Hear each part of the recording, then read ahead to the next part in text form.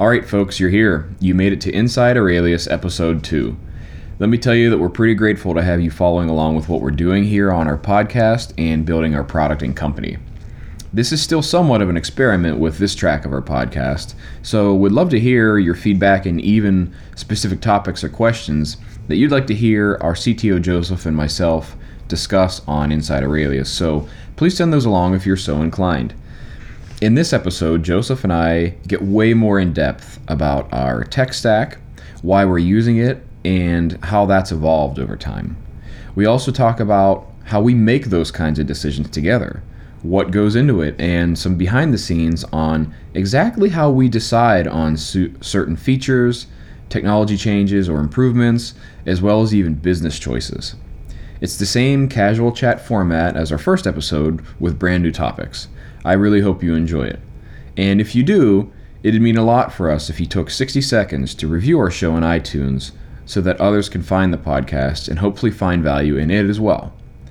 Of course, if you're new to us, our company Aurelius puts on this podcast, but we've also built a user research and insights tool for designers, researchers, and product leaders just like you.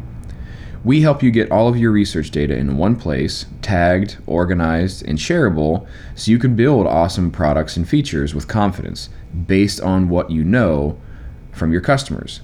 We've got a 14-day free trial, and we really love having folks who follow us check it out and tell us what you think.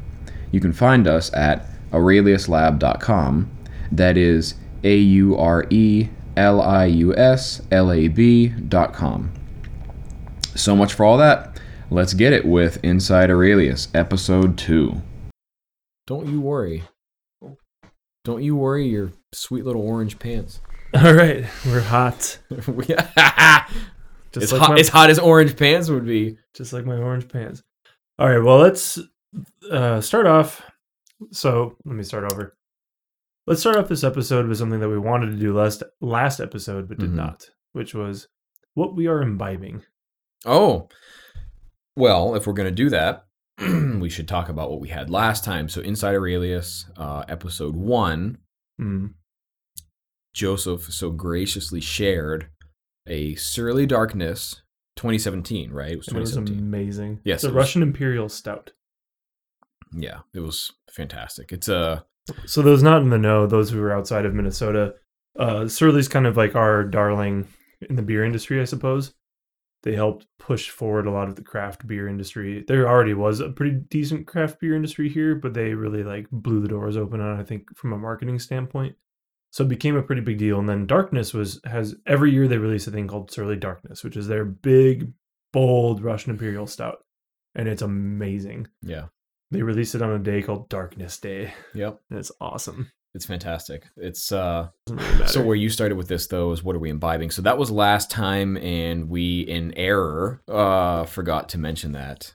We're gonna try to make that a thing with our Inside Aurelius track. Yeah, we always like to have either a cocktail or a beer while we get into it, even with every guest that we have, just to kind of loosen up, ease attention. Yeah. I mean, it's the way we work.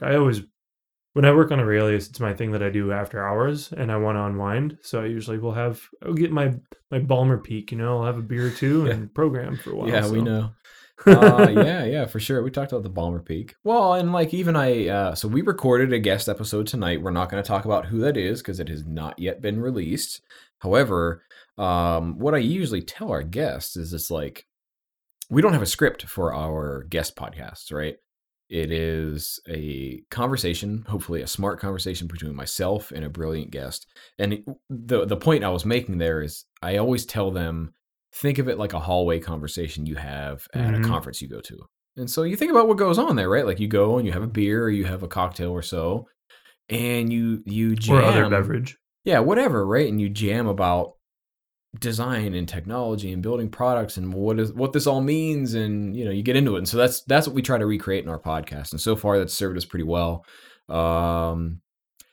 We had great success with our first episode of Inside Aurelius too, so we're going to keep the party going. And so then tonight I have for better or worse, this is not our normal wheelhouse, but I've got this is just a regular Modelo, right? Modelo Especial. A Modelo Especial, which is a really solid beer. I don't choose the Mexican beers like to buy at home. Right.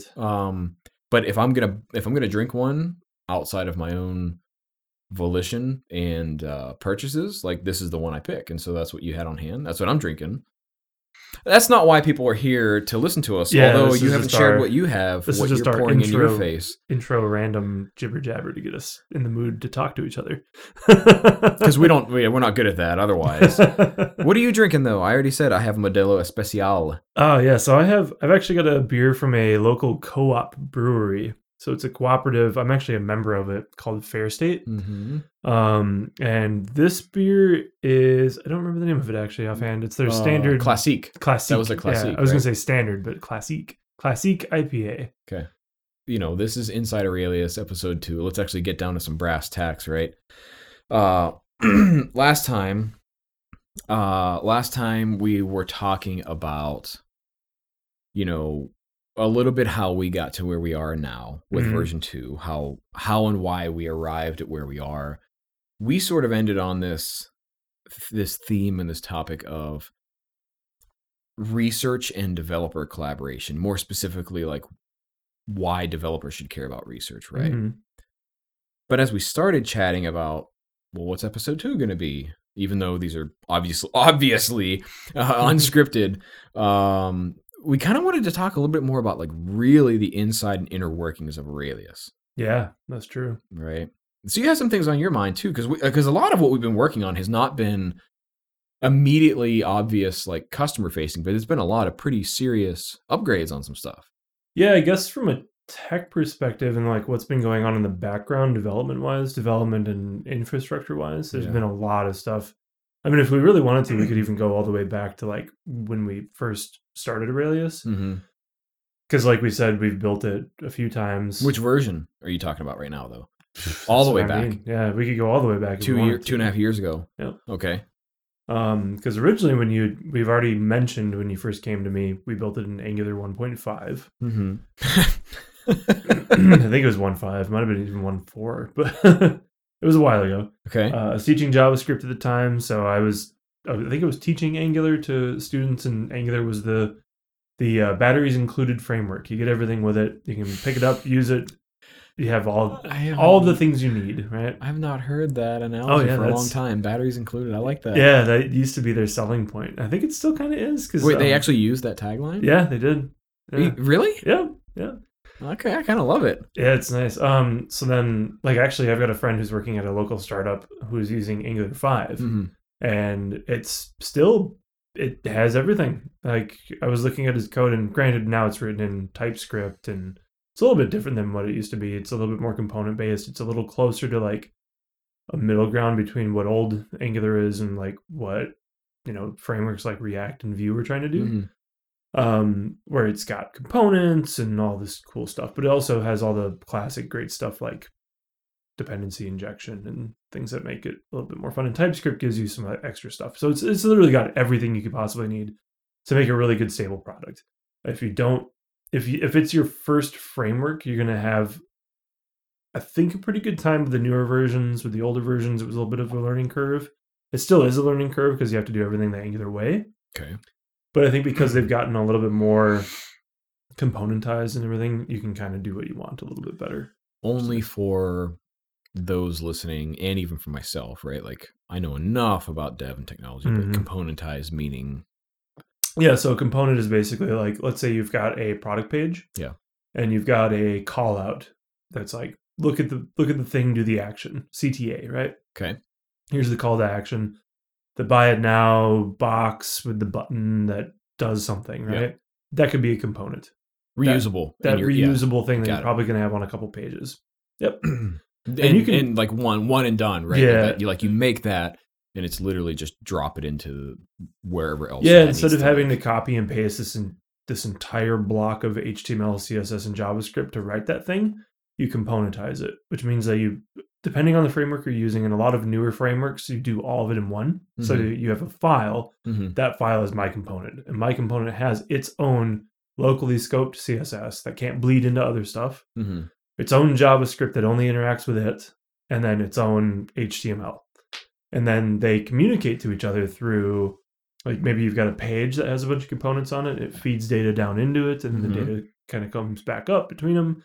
through something called state. Okay. Or you can also use a state management system like Redux, MobX, Flux. There's a ton of them out there. You can even use observable patterns, which is basically like I have a library or a store of data that when I fire an event, it listens for it, and then whatever data I pass along to it, it'll grab and do whatever it needs to do based on your event. Yeah. So like, hey, I want to load the next, I don't know, let's say that CTA, I'm using ours as an example. When I click monthly or yearly, I want it to flip over and switch the data that's on it. Yep. So when I click on it, it has to, first an animation has to occur. One div has to hide, another one has to appear. There's a CSS transition or JS animation or something like that. Mm-hmm. So all that work happens within that component. And then it can communicate to the store to say like, oh, they picked this one instead. So when they hit the buy it now button, it's the same button on both ones, on either one, I should say, but it's going to take you to the page with the correct one selected or something like that. Mm-hmm. Mm-hmm. Lots of examples I could go into, like if you load a list of documents, let's say. Yeah. And you go, hey, this person clicked on this project, loaded the documents pertaining to that, or the documents pertaining to that project only. Then the events can say, oh, I'll fire off an event. Something can listen to that. It can go make a fetch request or an HTTP request or an AJAX or whatever you want to call it. For data. Bring that down, shove it into the state. And then the state then drives the UI to update on a different component. Right? Right. So somewhere else, there's the list that will display the content, and then that can render. Yeah. So, well, without getting too squirrely here, because we're not. I mean, so everybody who's in engineering at this listening, to this is like, oh yeah, that makes sense. They're probably thinking I'm glossing over it too much, but yeah. Well, I know on the other side, I'm like, well, okay, I'm like hanging on to the edge, like following you, right? So basically, what we're saying, these components are ways of creating reusable, repeatable behaviors and interactions. Yeah, which is something that UX can do. Right. Too. That's why I wanted to bring it back to that. Yeah. When you look at the things on your site and let's make it as simple as possible, buttons. Sure. If you make all the buttons look the same, that you could consider that a component, right? But if that button behaves differently in different places, it might not be the same component. So you have to think about those things. Yeah. Talk to the developers and be like, hey, if I let's say there's a button that when I hover over it looks a certain way, when I click on it, it acts like a submit. Mm-hmm. If I do the same thing somewhere else and it's a link, are they the same thing? Does it have to be the same thing? Mm-hmm. Nowadays, that's not. I'm exaggerating. That's probably an oversimplification. Well, but we've run into that, right? Even that simple of a thing. But then you're like, oh, well, one's actually a button, like a submit button. One's an anchor tag, which links somewhere. Right. Those are different. Right. But I could build them as a component that I can tell it which one I want it to be, and I can reuse it. Just having that little conversation makes that one step that much easier. Then all of a sudden you're like, okay, but I also want it so that when it's in the nav, I click on it and it drops down a drop-down menu, and then you hover over that and they look the same. But then when I hover over it, another menu pops out, and it's like, whoa, that's a completely different thing. Like that's a drop-down menu. That's not even the same. Yeah, and on our side of the world, it looks the same, so it is the same. Right. Which is not how it works in development. Of course. Looking the same, that's styling. Yeah. Yes, you can style components the same. And this is actually something I've run to at some other jobs too, where I've had UX try to develop in a componentized fashion because they heard a lot about it and they knew that that's what they should be doing. But in reality, they just like made the styles look consistent, which is good. You should have consistency. That's what we're supposed to do, right? Sure. But then they're just like, oh no, we made it act like this now. Like they come back the next day with a new page, and suddenly that component is completely different. Mm-hmm. And you're like, that's not even the same thing anymore. That's like a week of work. What did you? What? You didn't even talk to anybody, did you? And like, if you talked to them first, they could have said, well, actually, if you designed it like this, we could totally do it way easier, or whatever. Yeah. I don't know where I'm going with this, but where you started with it was we were talking about things that we've been doing with Aurelius, like a lot of this kind of behind the scenes, under the covers kind of work. And then I got distracted. Well, whatever. Right. So I kind of wanted to go back to what I was originally talking about was the tech stack, right? So we had Angular, where we started, right? Yeah, then we rebuilt the whole thing over again with Angular again, but it was like whatever the latest version of Angular was. I think it was 2 at that point. I think it was. And then I was feeling some growing pains with it, and We had problems with Angular. and then I went on this like, okay, well, I think I'd been a developer for so long and done so much JavaScript that I wanted to do just like pure JavaScript, HTML, and CSS as much as I could. So the majority of Aurelius is literally that. Yeah. It's just HTML, CSS, and JavaScript written as purely as possible with some tools to make that process easier. I'll try not to get too deep into the woods here, but we were using a tool called Webpack, which is a bundler. And this bundler can look at all of our files and say like, okay, the JavaScript is here, and the JavaScript imports our CSS, which is really weird. You don't normally do that, right? Normally the CSS is bundled with something else, or it's written in a style sheet or whatever. And then I've got the HTML page, but it's not HTML. It's actually a different kind of template. Right. And then it pulls all that data together and creates the final product, which is the just thing you see. Yeah. right. But I'm able to write them all in tandem in that component styled fashion, which is nice. So you can write a component that's HTML code that has a style tag that says import styles Specific to that set of code. Yep, right? specific to that. And then you'll say like, okay, let's say it's the drop down menu. I've got drop down dot whatever the file extension is, HTML tag, whatever you want it to be.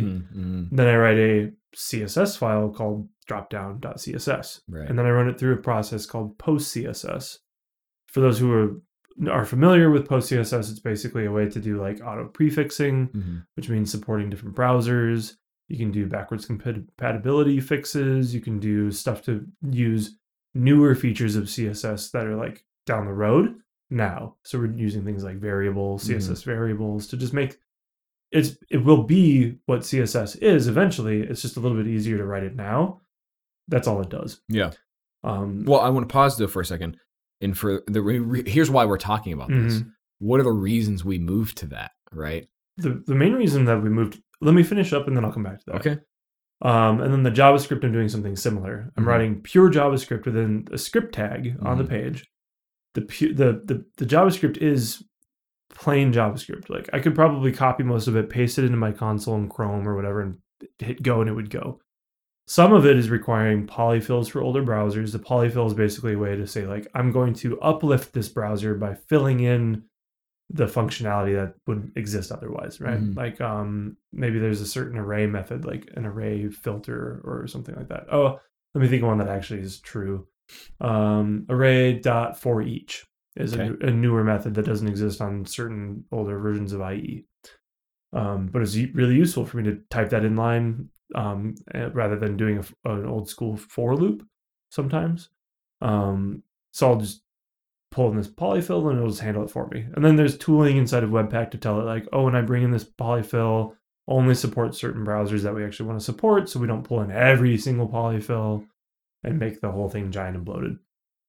Because we want to keep the amount of code down, right? Yeah. To make sure that those requests to the browser are fast. But I'm also using something called Babel, which allows us to write future CSS. So I'm not just writing what's currently the standard is ES6 or ES 2015. The older version was ES5, and then there's ES8 and 7 and whatever, right? There's a bunch of different versions out there. There's stuff coming up that's just makes our lives a lot easier. But because it's not supported by all the browsers, we use this thing that what's called transpiling, takes it and then rewrites the code basically for you programmatically. Like normalizes it, turns it into code that can be run on anything. Yeah. So those are the things that we chose. And the reason that we did that was because we didn't want to fight frameworks anymore. It was, I think, the number one reason. We wanted to be able to do everything our own from the ground up to make it small, simple, fast, and elegant. I'm also a minimalist by nature. So writing is sometimes I can write a little bit verbose code, but using those newer functions, it'll cut it down quite a bit, right? And then I can also do things like write components and write libraries, my own libraries and stuff like that. That'll make the reuse of that code a lot easier. Following some of the basic principles of writing code is like, don't repeat yourself. Yeah. And so I don't know. What were some of the other reasons from your perspective? Well, so what I was going to actually get to based on what you just said, though, too, why is that a big deal for us? You said not fighting frameworks, being able to write it with less code, more sustainable, and as or more elegant, right? That's a big deal for us as a company and a product because there's two people working. Yeah. It's just you and I, right? So for anybody, and for those who don't know, Zach writes code. That's true. I don't feel like I should really take a whole lot of credit for that, but I mean, the whole marketing site, if you go to aureliuslab.com, you designed and probably built most of it. I set up the framework and then I just handed it off to you. Right. Yeah. I went in and cleaned up like a toddler. You gave me the sandbox and then I built the the sandcastle. Yeah. So that's actually a pretty interesting website in my perspective because it was a super simple site. It's dead simple. It was basically, here's a page where you can put a template on it. And originally, I think we wrote it in, was it EJS, which is, I think it's extended JavaScript templates or something like that. Before, I think it was. Yeah, we ended up rewriting it in Marco, which was actually a very painless process, switching from one to the other. Marco is eBay's framework, which has server-side rendering and also client-side rendering. And that's eBay, the auction site, for anybody who didn't catch that. It's extremely fast. Yeah. I was blown away by how fast it is. But I basically have a little, what's called Express, which is a JavaScript server. I wrote it from the ground up because I'm weird like that. I don't like things that are magical. I don't like, the reason I got away from Angular is because I didn't like the magic it would do in the background. It would do things with stuff and you're just like, what happened? Why don't I understand this? I think that's kind of a big deal. I actually want to talk about that because part of the thing with like how we do development, how we build our product, the analogy that just came into my mind. So I have a washer and dryer at home, right? As I'm sure most of you listening probably do, right? You wash your clothes. The reason we bought that washer and dryer, one of the things that sold me on it, I can't speak for my wife, but the guy was like, well, here's the thing. The motors in these are what's called direct drive. Okay. So a direct drive motor is this thing where like most other motors has the motor and it has contact with all these other parts that then turn the drum. He's like, that's not the case with this. The motor goes to the drum and turns the drum. I'm like, that's the fucking way it should work. Like, I'm serious. Like, that's the way I thought. I'm like, the power source, the thing driving it, should drive the thing. There shouldn't be all these other points of failure in between, right? Like, it was just an issue. It's like the way that I think, where, we're sitting here thinking about not only building a website or an app, but a business, and how can we scale that with as much reliability and confidence between two people as possible. Like, to me, I'm like, that direct drive. We want to know the problem or the solution either exists in A or B. We don't want A through J to figure out, right? Like, that direct drive is a big deal for us. Yeah. Direct drive, that's a good way to put it. It's funny because direct drive is actually the kind of turntable I have for my records. I know that's a different kind of podcast. Audiophiles are probably cringing right now because it's not a belt driven or something, but anyway, yeah. What were we getting at originally? Well, we chose those things and to, why that tech stack matters behind. So actually, I want to share. We have a lot of actually something I've been getting into is that I want to be able to have a lot of different tech stacks that are all specific for the thing that they do. Something I've been getting, even within our own product, you're thinking? Okay. Maybe there's an idea that I've been coming up with. So there's a thing in development right now that's really big called microservices. Yeah. Which is something we've been experimenting with. We're building a few here and there. We're basically like, instead of having a giant app that runs all of your APIs. Monolith. A monolithic, API. Or even, even a more classic version where it's running the website, server-side rendering, connections to the database, the whole 9 yards, business logic, everything is in this one thing. So that was classic, right? Then the monolith API was, we split out all the data access and business, and we turned that into a service layer. Yeah. Then it was, okay, now we expose these as APIs. Now we're going into micro APIs, which is where we take all, like Netflix is a big example. Yeah. Where they have like 500 of them or something like that. Should we tell her, in case anybody doesn't know who Netflix is? Okay. You're a funny guy. Funny how, Mike? Like, how am I funny? So they've got, basically like it's a little bit more complicated to manage them all. Mm-hmm. But when you use certain infrastructure, you can manage all that really easily through code, right? Mm. I'll go more into that later maybe. But essentially what it is let's say like on our website, we've got the products page, or sorry, the projects. Well, no, I mean like when you're trying to buy the product, we've got the different things that you can buy. You've got you can straight up buy the product. Mm-hmm. You can get a free trial. Yeah. Or you can also buy 2 different versions of it. You can buy the yearly plan or the monthly plan. Yeah. When you make that purchase, it goes to just a purchase API that lives on its own server all by itself, because there's already a bunch of people doing work on Aurelius, uploading tons of notes and stuff. Why would we want our purchase API to be connected to those and living on the same server? Mm-hmm. Because then we're going to have to make, this hugely scalable server with like tons of memory and tons of RAM, and maybe even replicate it 6 times horizontally. It's just tons of scaling, right? Yeah. Whereas we can just be like, there's this one tiny little thing that does this one little thing. Because like, how often does somebody sign up? And we want that experience to be fast and seamless. Well, more importantly, you don't want that to interrupt something that's happening with existing customers. Yeah. So exactly. I mean, the interesting thing that I pull out of that, just from my perspective, my side of the world, quote unquote, which for anybody new to this, I guess my side of the world is like the business and the product and the experience thing, right? Is that's a big deal. It's a big deal experience consideration, because even fundamentally, if technologically it never affects them, fundamentally it's like, why should I be stealing bandwidth or technical capability from people who paid for and are using the product now to allow people to sign up? Like that, fundamentally, like that's a what? You know what I mean? Like that doesn't make any sense. That exactly brings me back to my original point, that I was like, the micro API is a example of that. Yeah. Right? That's like a point of it's a bottleneck, right? The other thing I've been working on and thinking about more is micro apps.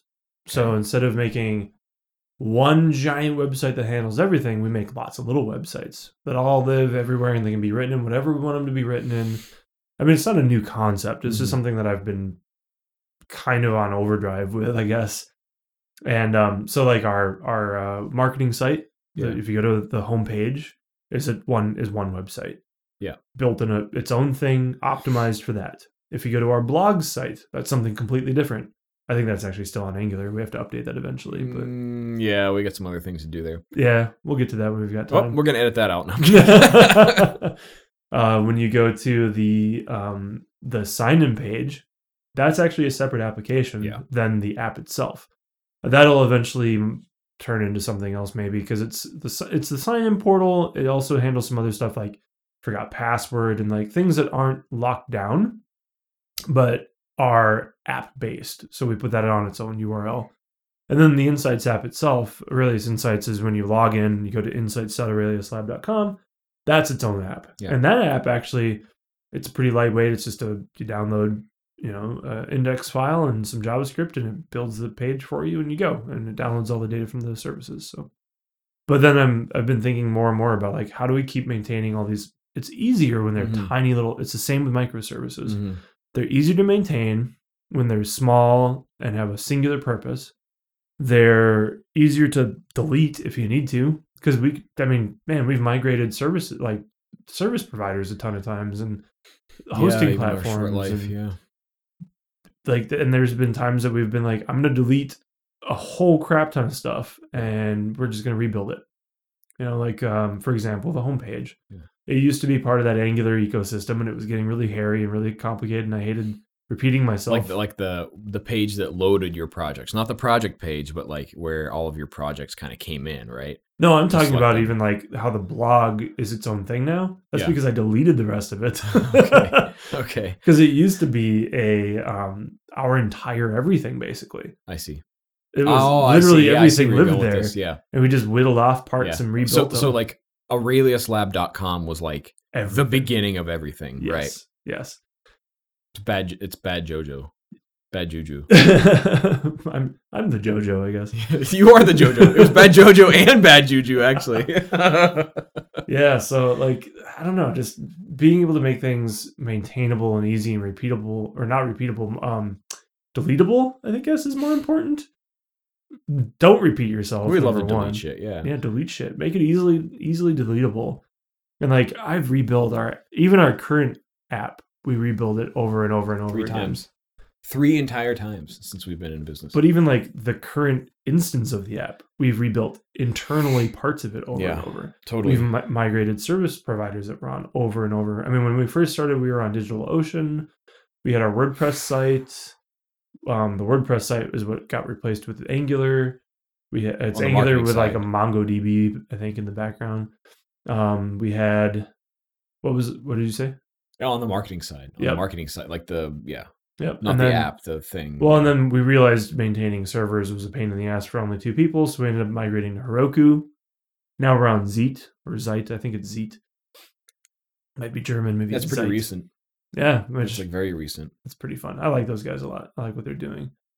They're doing a lot of stuff with the microservices and being able to quickly build and tear down apps and like a lot of open source software. And yeah, it's cool stuff. I like those guys a lot. Yeah. You know, I think would be fun to talk about the conversations and balance we had to strike between doing this stuff. That's the tough part. And the things customers can touch and feel, right? Because like this is the stuff. So this is the podcast Inside Aurelius. I can sit here and write blog posts and talk to customers and be like, we got all this great stuff, but they don't see like what happens behind the scenes. I mean, here's why I think that's fun to talk about is because people are like, I really like your app. I think it's really well designed. It's really well built. But what they don't see are the challenges, the conversations, and the trade-offs and the agreement that you and I go through to like come to this actual absolute middle ground where, because it can't all be features, cool stuff all day long. And it certainly can't all be amazing technology because then nobody cares. Right? Like, I'd be rebuilding it every month if I could. Right. And I'd be launching a new feature every week if I could. Right. And it's not about rebuilding it or launching new features necessarily. Launching new features is good. Mm-hmm. Rebuilding things is good. Deleting stuff is good. All these things that we keep talking about are good, but they all serve a purpose. Right. Yeah. Well, let's guess. I mean, even the most recent thing, like, so we recently migrated to Zeit. Yep. That was a thing for us. Yep. That was mostly a cost savings thing because Heroku is, I thought, a huge time saver for us. And we were willing to pay that extra little bit of money to not have to manage our own servers anymore. And that's an important call out. Like, we went to Heroku because we were like, it costs more, but what it gains us in time and efficiency to, say, for instance, build new features, we were willing to pay for that. I could, from the command line where I'm writing my code, just type a couple commands and boom, we'd have a website up and running. But then when we started having to deal with things like scalability, that was a big one, was scaling, supporting the EU more and some of the other places in the other side of the world that we're in now. We're starting to see a lot of people interested in what we're doing there. And Australia. In Australia. Shout out to you people. To you people in Australia, for anybody listening, my goodness, thank you so much. I think everybody in Australia is using Aurelius right now. I'm like really, really excited about that. That's super cool to me. Yeah, we've got, people in India, tons of people in the UK. Like, it's surprising because when we built this thing, we thought we were going to be like a local company that Midwest, US based primarily. And like the majority of people are all over the world. It's awesome. Yeah.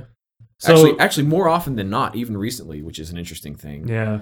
And inside Aurelius point, I mean, I pay a lot of attention to that. A lot of our new customers and trial users come through in the UK, from Australia, the EU, which is awesome. Super cool. Anyway, please continue. So the primary factor there was that we were going to be spending a tremendous amount of money to be able to support that infrastructure. Also, ever since they got bought out by Salesforce, they've been pushing this more like corporate agenda, and where it's like we want to integrate with your VPN or your what's the word for it? The thing where you log in, Active Directory. Oh yeah, single sign-on, Active Single Directory. sign-on, all this stuff, like all this corporate stuff that we don't even really care about, right? Not at Like all. locking down permissions for all these different teams, and like I've had calls with them at companies I've worked at, big and small, where I felt like they weren't focused on the developer anymore. They were focused on the developers at a company now, rather than like it used to be a bootstrap, Rails kind of guy who was going to stand something up quick. And now it's changed a bit, in my opinion. So I've been doing research on it and listening to my own podcasts. And I read and listen to podcasts all day long. Basically, any moment I'm not working, I'm working doing that. Happened across Zeep. They already contributed a ton to the React environment, and I love React as well, and I do a lot of work in React. And I was super excited to use some of their tools, and I've used Micro is one of their frameworks for making microservices in an Express-like environment. I think it's actually smaller than Express. It's like it's like 2 lines of code to make a server. It's insane to make an API server. Anyway, I could go on and on about these guys. They got tons of good stuff. But then I was looking at their pricing and what they offer, and they just like 2 weeks ago or something like that, maybe it was a month at the most, they started their second location. So they've got a server farm in San Francisco, and they just opened one in Brussels. I think they're probably working off of they're basically an abstraction layer over a bunch of other infrastructures. So I think they run on top of Google, AWS, and Azure, and probably others. But they abstract it all away so you don't know about it. Basically, it's like they wrote a bunch of AWS Lambdas and Google functions to like run a server farm for you effortlessly, just through code. So you can, from a command line or even a GUI, you can drag and drop a file into it, and it's instantly on a website. It's amazing. That's neat. Yeah, it's cool. And it was like way more developer focused, and especially on the JavaScript guys like me, where I'm doing like server-side rendering of React apps or something like that. And like they build stuff for people like that, and they're just like, it's good. It's good stuff. And like, it just got me excited. And then I read their documentation. Their documentation was really good. And then after, I don't know, I've been deliberating over it for about a month, right? Well, I think we've been talking about it for even longer than that. Yeah, and then one night I just went, fuck it, I'm going to do it. Well, we decided that. Yep. Well, and I think it's, so even some of the points that you've been bringing up, just to share my perspective of the world, right? So like pretty obvious reasons why on the technology side of the world, we would move to that, right? Oh, and also auto-scaling out of the box that was for a big free. deal. Like it's not an additional feature. That was a huge deal. Yeah. Right? And so like some of the things you were saying, so I'm just going to, it's like, go for it. Different side of the same coin, where I'm sitting there thinking, okay, like for us as a business, for us as a product, and how we serve customers, what does it mean for them? Well, it's a couple of different things. First of all, we save money on server costs. Yep. That's always a good thing for a business. If you can save a business money. We cut our costs in down to 1/10 of what they were. Well, I was gonna say a modest guess is 25% of what they were.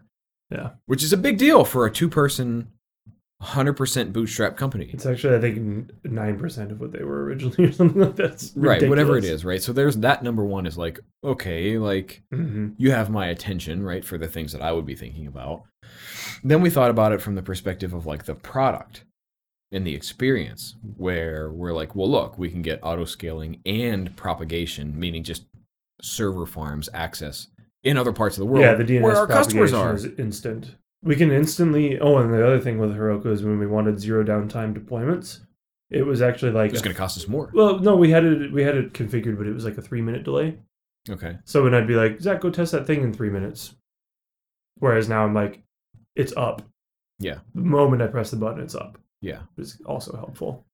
Well, okay, so where I was going with this, though, is like 2 more big benefits for what that means for us as a business and a product, right? So the obvious business thing, we save a shit ton of money. That's great for Yep. any business, especially one that is bootstrapped Yep. in 2 people like you and me. Yep. The second thing is why that's awesome for a business is we're sitting here talking about supporting a bunch of customers in other locations around the world, right?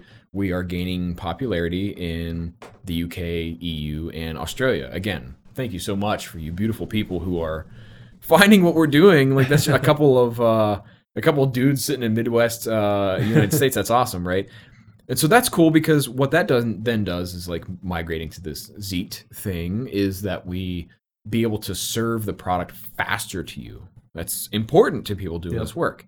So then the third thing, which I don't think a lot of product people and like experienced designers may think about this kind of stuff, but for me, it was actually twofold. So what it does like for internally our company. So the one thing is you were like, I'm excited about this. I think it makes my job easier. I am interested in it. I'm like, well, that's cool, right? Like we should do stuff that we're passionate about, we're interested in, because that helps drive us forward. So there's a benefit. Yep. But then the other benefit on, again, this is like a thing that I don't believe experienced designers think about is that what that then does is it frees up the amount of time, in your case, technology and engineering has to spend on keeping the product running in a healthy state.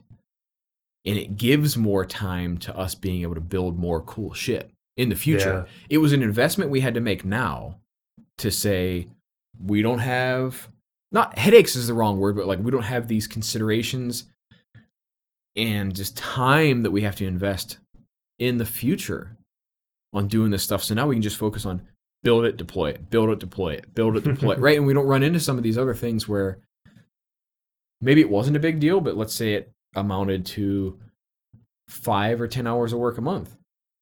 Well, dude, that adds up pretty quickly. It does, yeah.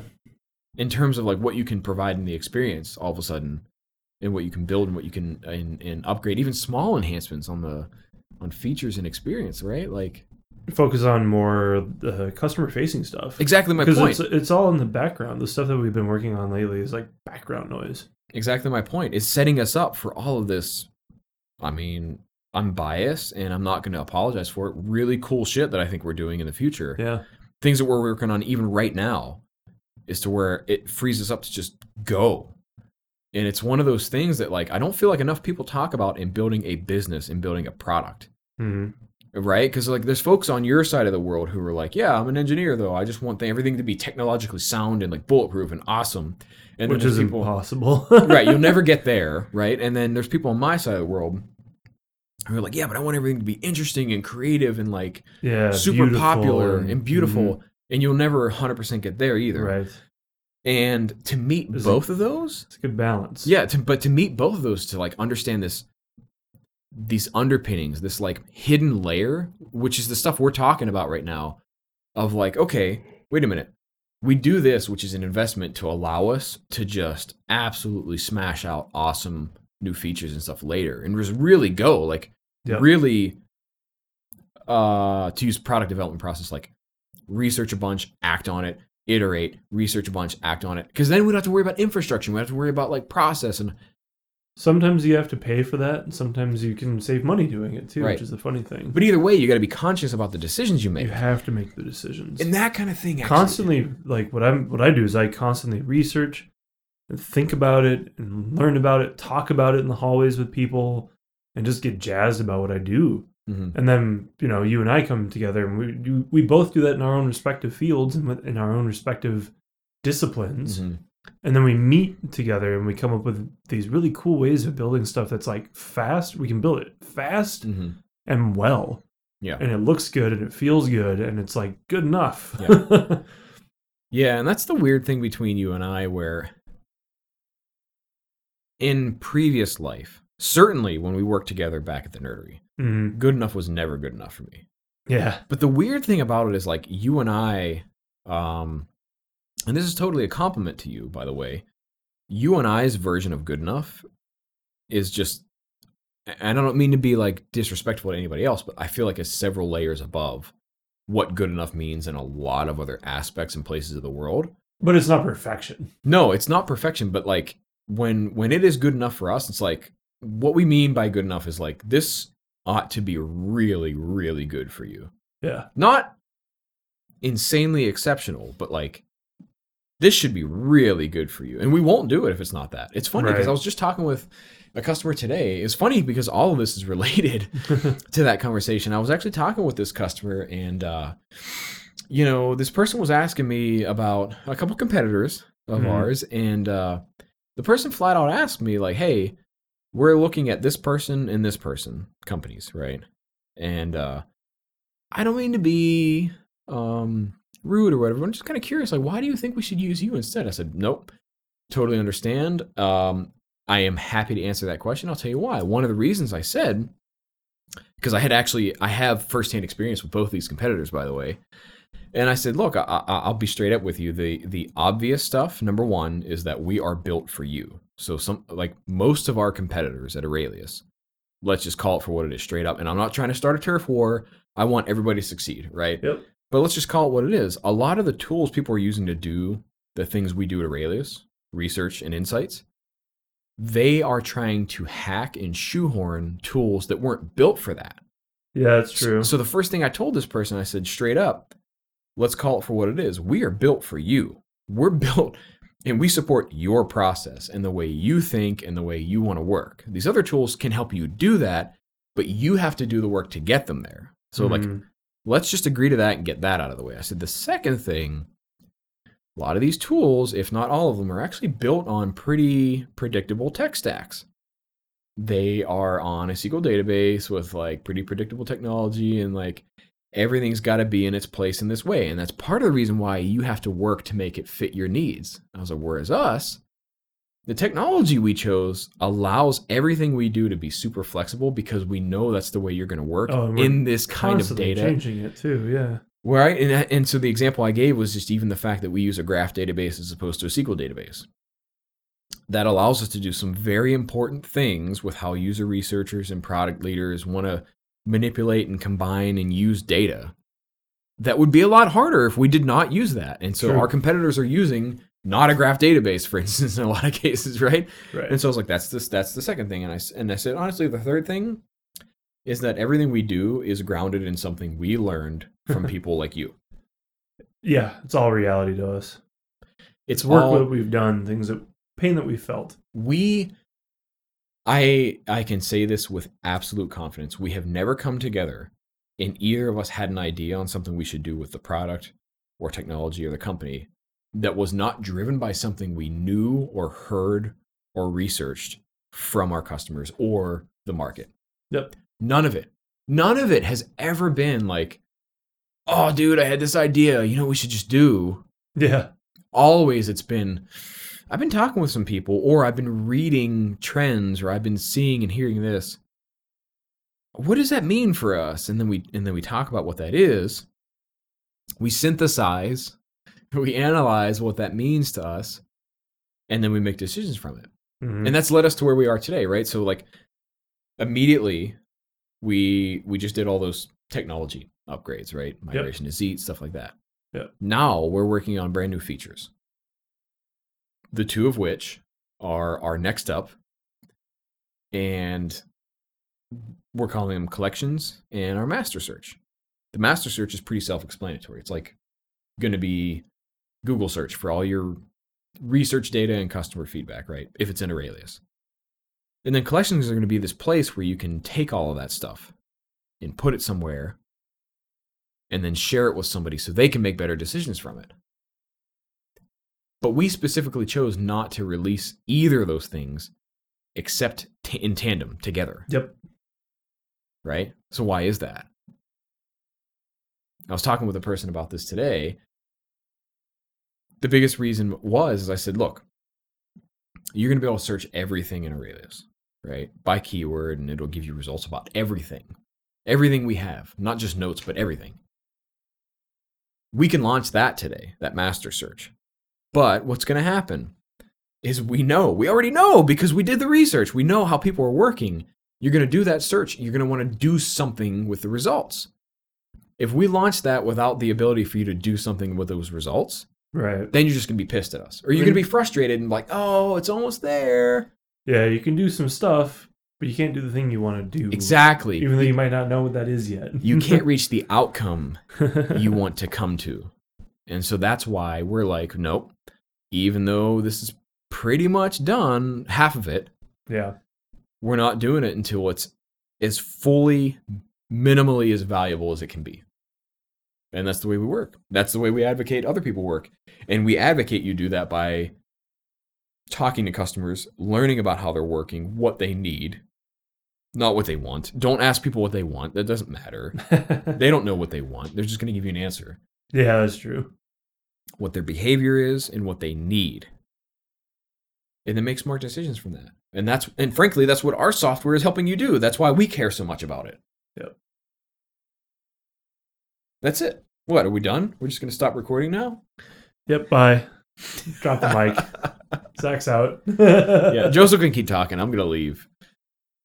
No, it's just like a lot of interesting. Like whenever we have these conversations, I always have to go away and think about it too, because I'm that kind of person who absorbs information and thinks. Well, that's kind of why we're sharing this stuff, right? We want everybody to think. We want everybody to be more intentional, be more mindful in the stuff they're building. Absolutely. Man, the amount of time that I spend thinking about everything I'm building is it's crazy. Mm-hmm. And I feel like I'm going to be on a soapbox if I keep going. Do it. Actually, I'm gonna give you something to be on your soapbox about. So you remember this was a video I made. Yep. It was like a short clip I shared on our blog. Oh God, I think over a year ago now. But product strategy, Wyatt Earp style. Mm-hmm. So Wyatt Earp, famous lawman, gunman in Tombstone, Arizona, right? Back in the Wild West days. Famous quote from him goes, fast is fine, accuracy is final. He's talking about gunfighting, right? Right. Fast is fine, accuracy is final. In a gunfight, you need to learn how to be slow in a hurry. Yeah. What that meant for me, like that shit, that resonates with me because it does. Because building products, doing the stuff we do, we have Agile, we have all the newest tools. Oh yeah, everything can overlap and integrate and do everything. All the big software giants are like move fast and break things, and it's all bullshit. Yeah, that's bullshit. It is because just going right to use the analogy of a gunfight, it's just pow pow pow pow pow pow pow. Hope you hit something. Spray, yep. Hope you hit something. Spray and pray is what they're doing. Right. Hope you hit something. But really, fast is fine. Accuracy is final. Accuracy wins. Accuracy keeps you alive. But if you're too slow, right. So of course there's a balance to be struck. You don't just mope along, right? but understand when too fast is just fast for fast's sake. Oh, and half the time there's things that we could release way ahead of when we want to release it. We could just do it. We could. Oh, we could just hack that together and release it. Why not? Well, it's not going to be useful then. It's just drowning people. Yeah. With things that, that's a really funny, cool point. Mm. That, what I hear a lot from our customers and people who love what we're doing? What's that? Dead serious. They say, I love how simple Aurelius is. And I actually take that as a huge compliment. I don't take that as like a dig at all. Like, oh, they don't have all these features. In fact, they find that a virtue in us. They say, actually, one of our customers, I think there's a testimonial on our website about this. They said the power of Aurelius is simplistic elegance or something like that. Ooh. I can't remember how they worded it, but it was basically to suggest like it has everything you need and none of the things you don't. Mm-hmm. And like that's actually a huge deal for us. That's a humongous compliment for me. Which is to say, we're doing the things that matter most to you. Fast is fine, accuracy is final. You have to not just build great software, you have to build the right great software. You can build shit that's fun and cool and popular, but if it's not solving anybody's problem, if it's not meeting people's needs they have today in their lives, then it's gone. Then it's only cool, it's only interesting, and it's only popular for a while. Yeah, it's like the same thing that I was kind of trying to get at when I was talking about like picking tech stacks and stuff. Mm-hmm. Is like pick what works, what gets your work done. But if you build it in the right way, you don't have to worry about that. Mm-hmm. Like, oh, did I pick the wrong thing, or will it not live as long as I want it to? Nothing lasts forever. First of all, every tech I've ever built is going to be obsolete at some point. Every piece of software. I mean, the only what do you still use? It's 20 years old, right? Like when it comes to like technology or software. Email. Yeah, That's it. Barely. Why? But like actually the Space Jam website. I just visited that again recently. Is that still actually up? It's actually still up, but it's pretty hilarious. Somebody's paying for that, and it's an intentional choice. Oh yeah, I went back and saw it again. I was like, this is still up. Like I thought it was a joke 5 years ago and it was still up, but it's still up. But then somebody was like, oh wait, I am still paying for that, and I'll continue to do so. Keep going. Yeah. But you don't be afraid to when I think when they say move fast and break things, they don't mean. I think people who are smart about it don't mean just build shit and like for no reason. Mm-hmm. You know, like build things that you think people need and that you've done the research and that you believe people need. And then if it turns out to not be what they need, well, you didn't spend a lot of time on it, hopefully. Yeah. But if it is, and you built something that's good and the technology isn't great and their user experience is like mediocre, you can fix that. You can change that technology quickly. Yeah. That's also important. That's the like move fast, break things. Don't be afraid to burn it down and start over. Don't be afraid to rebuild it. As long as you're in the right direction. Yeah. And that Wyatt Earp example, the reason so completely agree. The reason that's such a big deal to me is it's like aim at the right thing. Make sure you're aiming at the right thing. You might have to shoot a few times. Maybe, and that's okay. But if you're shooting a few times at the wrong thing, you're definitely dead, right? Yeah. And that's kind of what you're saying is like aim at the right thing. It doesn't matter if it takes you, a couple runs at it. Mm-hmm. And let's just all sit here and agree it will. You won't get it right the first time. But if you can have confidence you're in the right direction, and the only way you can do that, the only way you can have confidence you're going in the right direction is by understanding your customers, is by doing research with them, spending some time figuring out what that means, and then moving in that direction. But if you do that, you've built this foundation of confidence. Businesses die on that because they never start there. They're just like, there's this cool idea. And look, I got everybody excited about it. It's like, yeah, let's build it and it'll be fun. And then you build this massive, like, state-of-the-art thing around an idea that people just thought was cool. It was like a toy. It happens. And then it goes away right away. Listen, I'm not here to tell people not to do that, but I know that most people listening to this, that's not what they want to build. And that's not what their job is. Right. More importantly, right? Understanding people. Aiming in the right direction. And then let's all agree that we're gonna iterate within this confines of the right direction, but we're all gonna be sure that the vision and the direction is the right one. I feel like that's a solid place to stop. I do too, yeah. I think I peaked for the night. All right. Because I'm slumping. All right. Well, I think we'll go ahead and wrap up this episode. This has been another good chat. One of the things I didn't do last time is I didn't talk about some stuff that we're doing. All right. So obviously, those of you who might be new to us, we run the Aurelius podcast with guests who are leaders in the space of user experience design, product strategy and development, as well as user research. Go check out that other track as well. Would love to hear what you think about that. But also, everything Joseph and I have been talking about, our own product, our own company, Aurelius, it's a user research and insights platform. And that helps people just like you and me who are trying to build software and make better decisions based on something we actually learned from customers. And we help you get all that information in, add it, tag it, organize, search, create key insights, empower people to make decisions off of that so that you can make smarter designs, products, and features in your work today. We have a 14-day free trial. Go check it out. We'd love to hear what you think.